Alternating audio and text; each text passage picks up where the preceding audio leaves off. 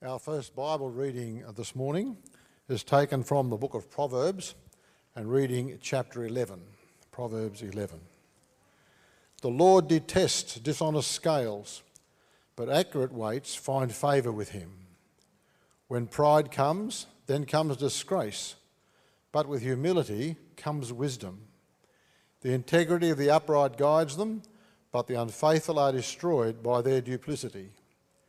Wealth is worthless in the day of wrath, but righteousness delivers from death.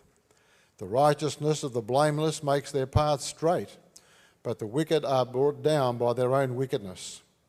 The righteousness of the upright delivers them, but the unfaithful are trapped by evil desires. Hopes placed in mortals die with them. All the promise of their power comes to nothing. The righteous person is rescued from trouble, and it falls on the wicked instead.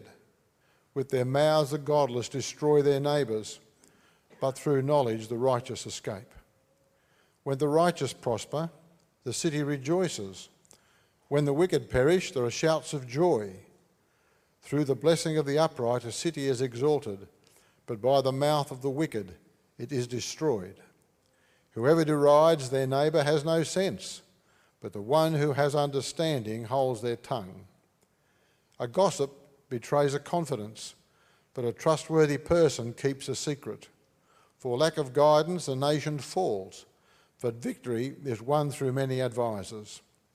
Whoever puts up security for a stranger will surely suffer, but whoever refuses to shake hands in the pledge is safe. A kind-hearted woman gains honour, but ruthless men gain only wealth. Those who are kind benefit themselves, but the cruel bring ruin on themselves. A wicked person earns deceptive wages, but the one who sows righteousness reaps a sure reward. Truly the righteous attain life, but whoever pursues evil finds death. The Lord detests those whose hearts are perverse, but he delights in those whose ways are blameless. Be sure of this: the wicked will not go unpunished, but those who are righteous will go free. Like a gold ring in a pig's snout is a beautiful woman who shows no discretion. The desire of the righteous ends only in good, but the hope of the wicked only in wrath. One person gives freely, yet gains even more. Another withholds unduly, but comes to poverty. A generous person will prosper. Whoever refreshes others will be refreshed. People curse the one who hoards grain, but they pray God's blessing on the one who is willing to sell. Whoever seeks good finds favour, but evil comes to the one who searches for it.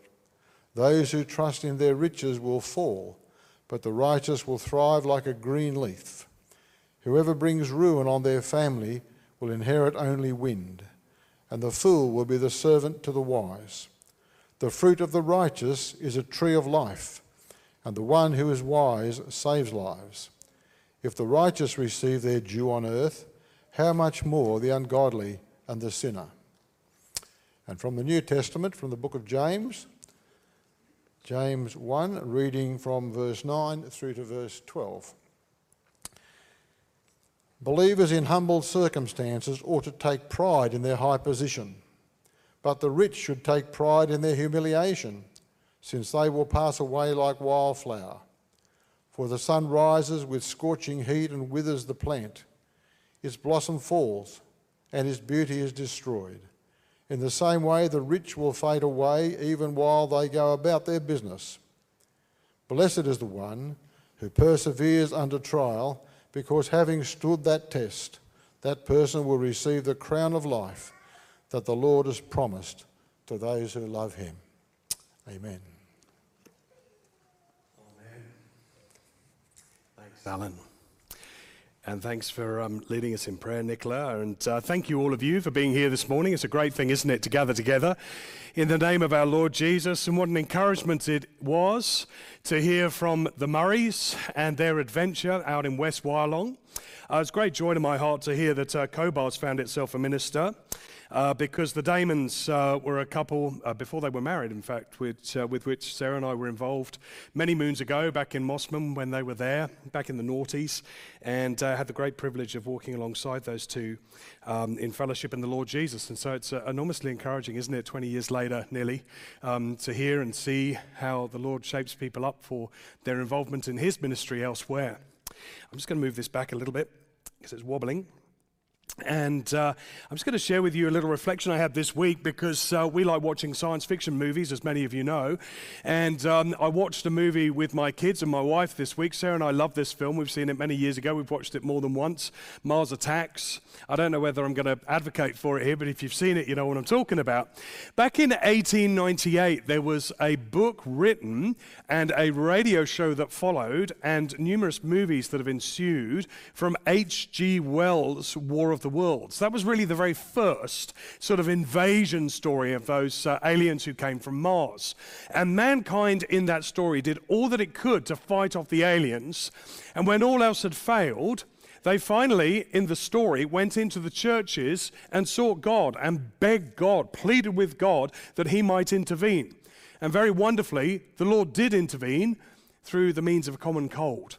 The aliens caught a cold, and they all died, and everybody celebrated and gave thanks to God. And then what I've realized since that iteration of invasion is that pretty much every movie or story since has not been about God's profound intervention and his grace and goodness, but about mankind's ingenuity and the ways in which mankind managed to fight off the invaders. And Mars Attacks is a similar story. If you haven't seen it, it's a lot of fun. My kids thought it was a bit dated, though.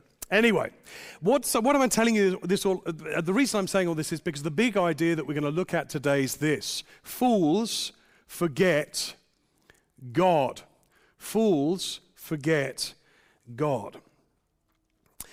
I've been reading through Proverbs this week. I've been an obedient servant of Langdon's request last week to us to read a chapter every day.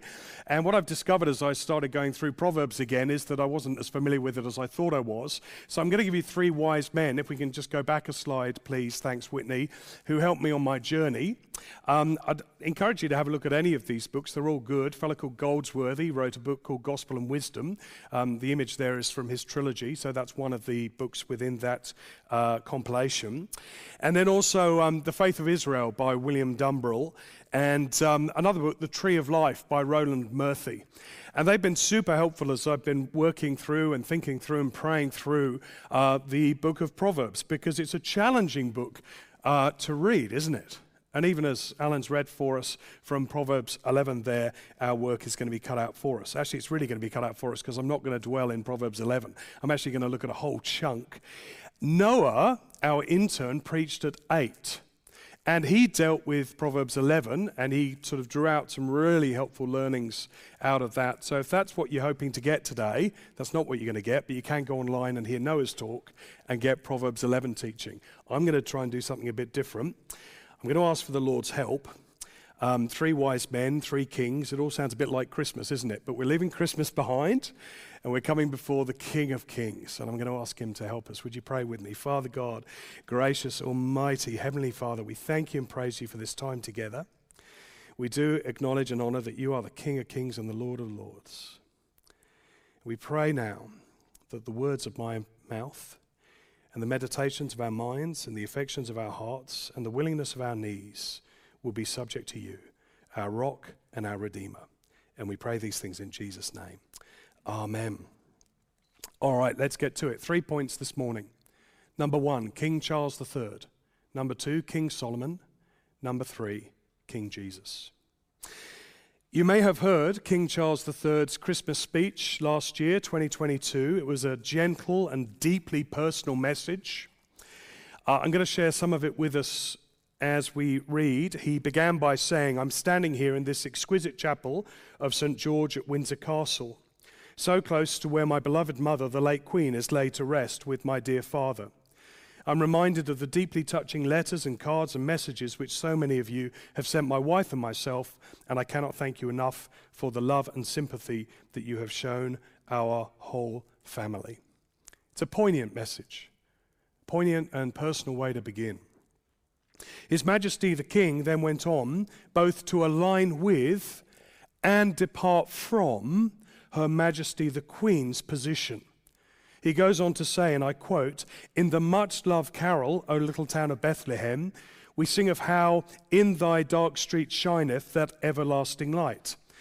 My mother's belief in the power of that light was an essential part of her faith in God, but also her faith in people, and it is one which I share with my whole heart.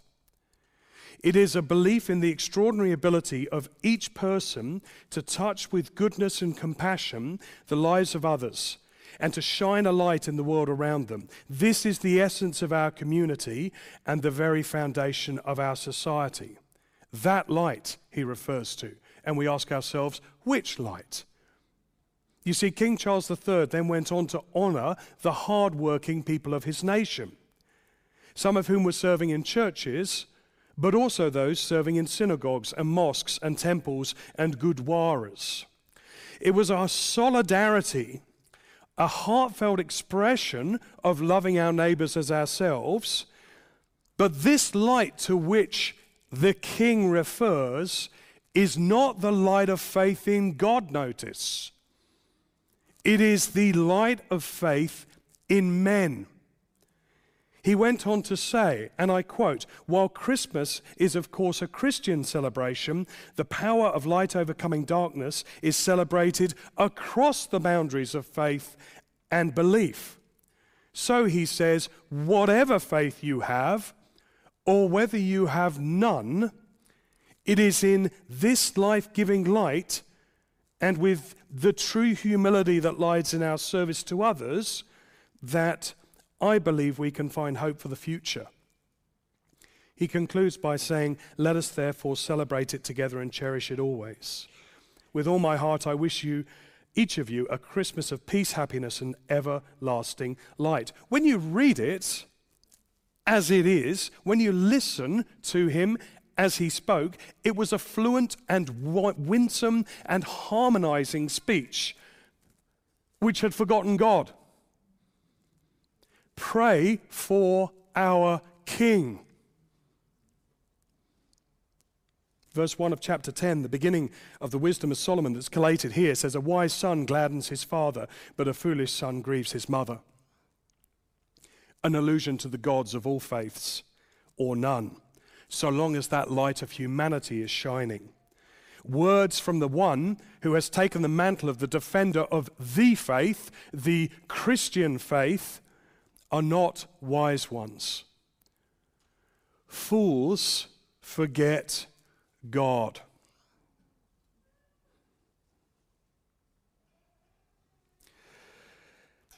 My second point is this: King Solomon in the Proverbs.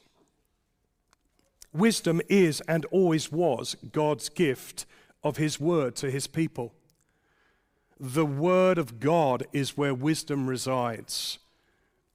Right back in the days of Deuteronomy, when Moses writes and preserves for us, in chapter 4, verse 6, we read, "Carefully follow the word of God, for this will show you wisdom and understanding in the eyes of the peoples. When they hear about all these statutes, they will say, 'This great nation is indeed a wise and understanding people.'" A nation that would stand out amongst the nations in Israel, as it would become, because they listened to their God and lived out the words of their God. And this sets us up for Solomon. Solomon was the king. He was the son of the second king David of Israel. First king was Saul, and then we had David, and then Solomon was his son. And in fact, we're set up in Proverbs chapter 1, verses 1 to 7, as Langdon spoke to last week. Solomon, of course, you remember, is the wisest man described in history, save God's son Jesus. When he was made king, what did he ask God for? Could have asked for wealth, could have asked for people, could have asked for a country or nation, but his first choice, 1 Kings 3, was wisdom. And 1 Kings 4, God gave him wisdom. And in chapter 1, verse 1, it cites Solomon But also there's this father to son dynamic, and there's this teacher to disciple dynamic, and a bit later in Proverbs we find there's a mother to son dynamic, and we see these extraordinary dancing ladies, wisdom and folly, and we'll get onto them later in the series. But the key thing that's going on here is that there is the sharing in the Proverbs of wisdom, understanding, and instruction. There's so much I want to go into with you about this. We're going to have to leave it for you to take home to discuss with your life groups and your families, and perhaps to have a little look at some of those books I've shared with you, because there's so much. But we landed on the fact that in verse 7 there is fear of the Lord. In fact, to know, to do, and to instruct, you remember that model? See one, do one, teach one? That's how we develop wisdom. To know the thing, to see the thing, to then begin to understand what it means to do the thing, and then begin to teach others so that we learn in a fresh way to do the thing, and to follow that instruction, to then impart that instruction, is the way of wisdom. And the very last two words at the end of verse 7 of chapter 1 are the fool despises. The fool despises what? Well, the fool despises the fear of the Lord, and consequently all those things that proceed from the fear of the Lord. The fool despises wisdom, the fool despises instruction, and the fool despises knowledge. And interesting, those words in Hebrew, this is my little Hebrew lesson for you, those words are evelim batzu. And if you take the original words, they come out like this: evil booze. That's a kooky thing, isn't it? Actually, in this little section of chapters 10 to 22, it says, wine is a mocker, strong drink is a brawler, and whoever is led astray by it is not wise. That's the biggest read-in to a text that I've ever done in my life. But the Lord's laid it on my heart to share that with you. My gift to you, if that needs to be something that the hearer understands. But I move on. We move into chapters 1 to 7, and if you've been reading along, you'll know that we're going to be reading, chapters 1 to 9, and you know that we'll be reading chapter 9 tomorrow. And then that really sets us up for this section, which is the wisdom of Solomon, chapters 10 to 22. And that's my next subpoint, the wisdom of Solomon. Weirdly, or perhaps intentionally, the 375 lines of Proverbs that are in chapters 10 to the end of chapter 22, which are ascribed to Solomon, 375 in the Hebrew discipline of counting numbers as letters in Hebrew, is the name of Solomon. Was that intentional? Interestingly, when we look at Hezekiah and his attributed lines to Solomon, 130 of those lines, and 130 in Gematria, the Hebrew numbering, is Hezekiah. Food for thought, eh? But isn't it amazing, as you would know, as we've been reading through the Proverbs, just the ways in which the author or the collator of the book of Proverbs uses really compelling tools, styles, and themes. Have a look at verse 1 of chapter 11. And notice that here we have massive emphasis with hyperbole. There's numerical stuff, there's linguistic stuff. But look at this hyperbole. Full scales are not just disappointing to the Lord, or irritating to the Lord, or unrighteous to the Lord, but an abomination to the Lord. Full scales are an abomination to the Lord, but the full weight is his delight. Well, that's just talking about inappropriate measures. It's cheating people, isn't it? It's being uneven-handed. And there's loads of instances of this kind of emphasis. There's also alliteration and assonance and chiasms all over the place. Verse 2, just have a look with me. In English, it reads, when pride comes, disgrace comes. Just compare that to the Hebrew that says, Bazadon vayabo kalon. Bazadon vayabo kalon. How good does that sound? The reason is that they were memorable. That the authors wanted to ensure that the people who heard the wisdom of God would have ways to remember it. Not everybody had a book in front of them or a phone in front of them in those days. So they were memorable ways to express. And so we see these instances of style, this parallelism. You know how the Proverbs, so often you've got one half of it and then the other half of it, and it kind of goes, here's one thing and I compare this one, or here's one thing and I contrast this one, or here's one thing and I amplify this one, or here's one thing and I expand this thing.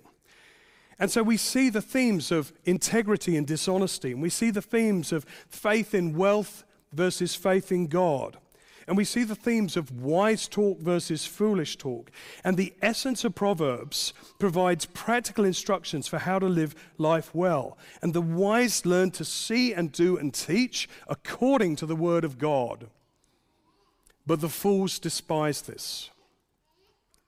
Now remember I said earlier that Solomon was the wisest man in the world, with the exception of Jesus. But he fell, didn't he? He fell into folly. There was the folly of Solomon, because Solomon received godly wisdom when he asked God for it. And we see how that expanded in his extraordinary influence in 2 Chronicles chapter 1 and onwards.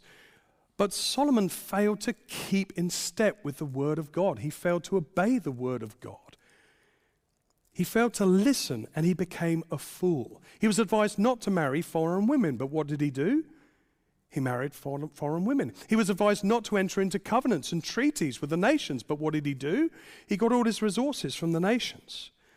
And in the end, 1 Kings 11, we read how his heart began slowly to turn as he fell into disobedience to the word of God and into folly, ignoring that instruction, that knowledge, and that wisdom that God had given him as gift, to the point that he turned his heart to idols, and he exchanged godly wisdom for worldly wisdom, and he began to suffer as a fool.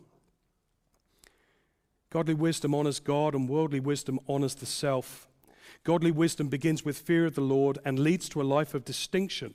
And worldly wisdom may well be very impressive on street smarts, or maybe very lucrative in terms of its reward, but it doesn't last, because the Lord will remove his blessing, as he did with this king, because fools forget God. So even with Solomon, we're set up with this expectation: is there anyone who can be truly wise? And of course there is, because that's King Jesus. In Jesus, in John chapter 1, verses 1 and onwards, we meet the Word of God made manifest, the logos or the logic or the wisdom of God, as the Greeks referred to it, made flesh in God's Son Jesus. In the beginning was the Word, and the Word was with God, and the Word was God. He was with God in the beginning. Note, this is just not a personification of wisdom. Jesus coming into the world, the Son of God, is the very presence of wisdom amongst us. All things were created through him, and apart from him not one thing was made that has been made. He was the life, and that life was the light of men, and the light shines in the darkness, and the darkness has not overcome it. There are times, brothers and sisters, when we will see wisdom that looks like wisdom. Proverbs 11:11, the speech of the righteous and the speech of the wicked, we read, the righteous speaks wisely and causes others to rejoice and be blessed. In contrast, the wicked speaks foolishly and causes trouble for others. This is just a sequitur, isn't it? It just makes sense. Foolish talk, listened to, leads to trouble. Doing silly things leads to consequences. Doing sensible things leads to consequences, and they're different. Godly wisdom is here to help us live in the world well. It helps us make sense of the world, and God has given more in mind than simply living well, because all of that needs to be done under the fear of him. But fear of the Lord, as revealed in Jesus, is not about fear of judgment and consequence and coming trembling before God, because God says, I love you. God says, come to me in love. This is Jesus, the wisdom of God. Whilst King Charles III celebrates light revealed through all faiths or none, and people working hard to express love and care for one another, the Apostle Paul says to us that the light from whom all light and life flows is a person. Because Jesus doesn't just speak words of wisdom. He takes the words of wisdom from the Old Testament, indeed all words of wisdom, and he makes them manifest so that we see he lives it out. And he says to us, even though you can be wise in this world, I am the final example of wisdom. Come to me. Wisdom personified in the Proverbs, as we shall see, is in person in Jesus. And the word of God in the Torah and in the Psalms and the Proverbs, in Job and Ecclesiastes, cannot be divorced with their end when we read, I meditate on your word, Psalm 119. Means now, for us, we meditate on the living word, who is Jesus, who fulfilled the very word of God, to whom we go, that we might be wise in first and foremost knowing him. Jesus asks his Father, he says, make them holy by your truth, John 17:17. He is truth. He is wisdom. So all of the scriptures ultimately say, come to Jesus. That then the word of Christ may dwell in us richly as we sing with thanks. We sang about only by his grace, didn't we? He is God's grace to us. Every aspect and attribute of life proceeds by grace when we know Christ. But it also looks like folly. Because you and I know that the wisdom of Christ to many looks really silly. Isn't that right? Following a dead bloke in history, as some will say. For the wisdom of this world is foolishness in God's sight, 1 Corinthians 3:19. The Lord knows that the thoughts of the wise are futile, 1 Corinthians 3:12. Why? Because we exchange what seems wise to the world for biblical priorities. We are citizens of a kingdom to come, Philippians 1:27 and 3:20. And we make choices that reflect this. In fact, we hunger to see life from God's perspective in Christ and align our lives there. So unlike the revenge movies, which are so prevalent, what do we do when we're persecuted? Jesus says, Matthew 5:44, what do we do for our persecutors? We pray for our persecutors. We don't focus on self-preservation, but we are prepared in Christ to be self-sacrificial to see others good, because we follow a crucified King and we live by the Spirit, Galatians 2 and Ephesians 5. And God wants his followers to live godly lives that are to the point of self-sacrifice amidst worldly living, 1 Peter 1. Brothers and sisters, Jesus makes an extraordinary call upon wisdom.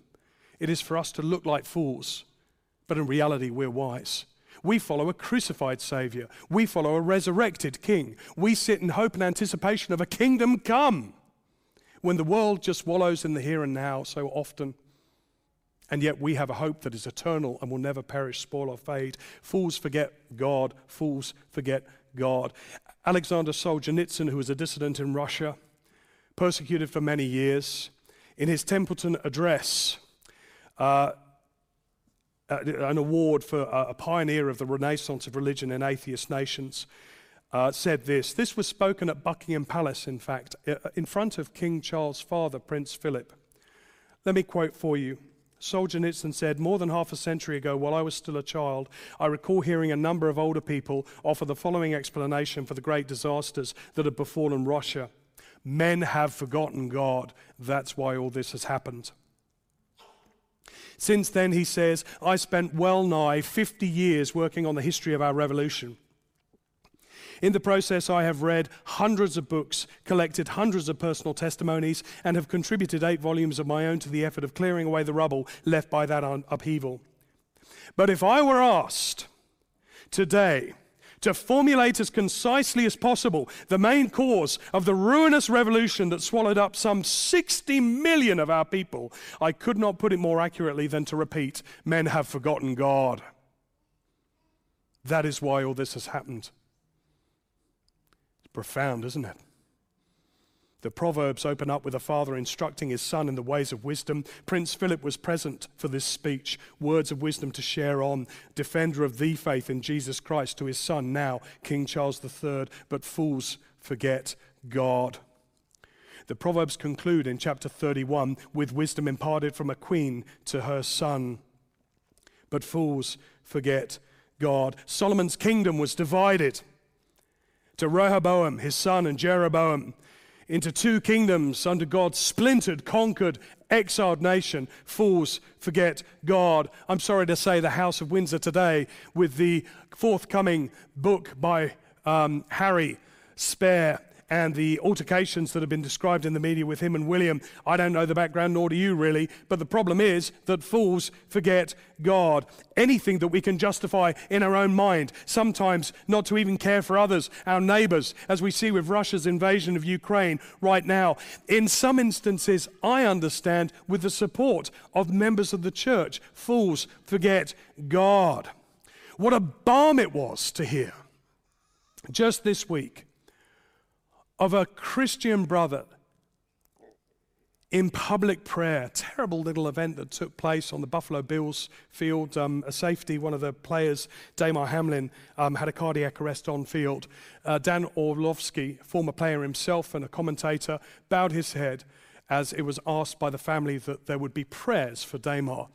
And he led a nation watching in prayer. Wisdom begins with the fear of the Lord. Fools forget God. Brothers and sisters, where's the rub for you and me? Our families need to know. Wisdom begins with the fear of the Lord. Wisdom begins with the fear of the Lord. But you and I, we're fools. Are we not? Fools for Christ. This year, how will you be a fool for Christ?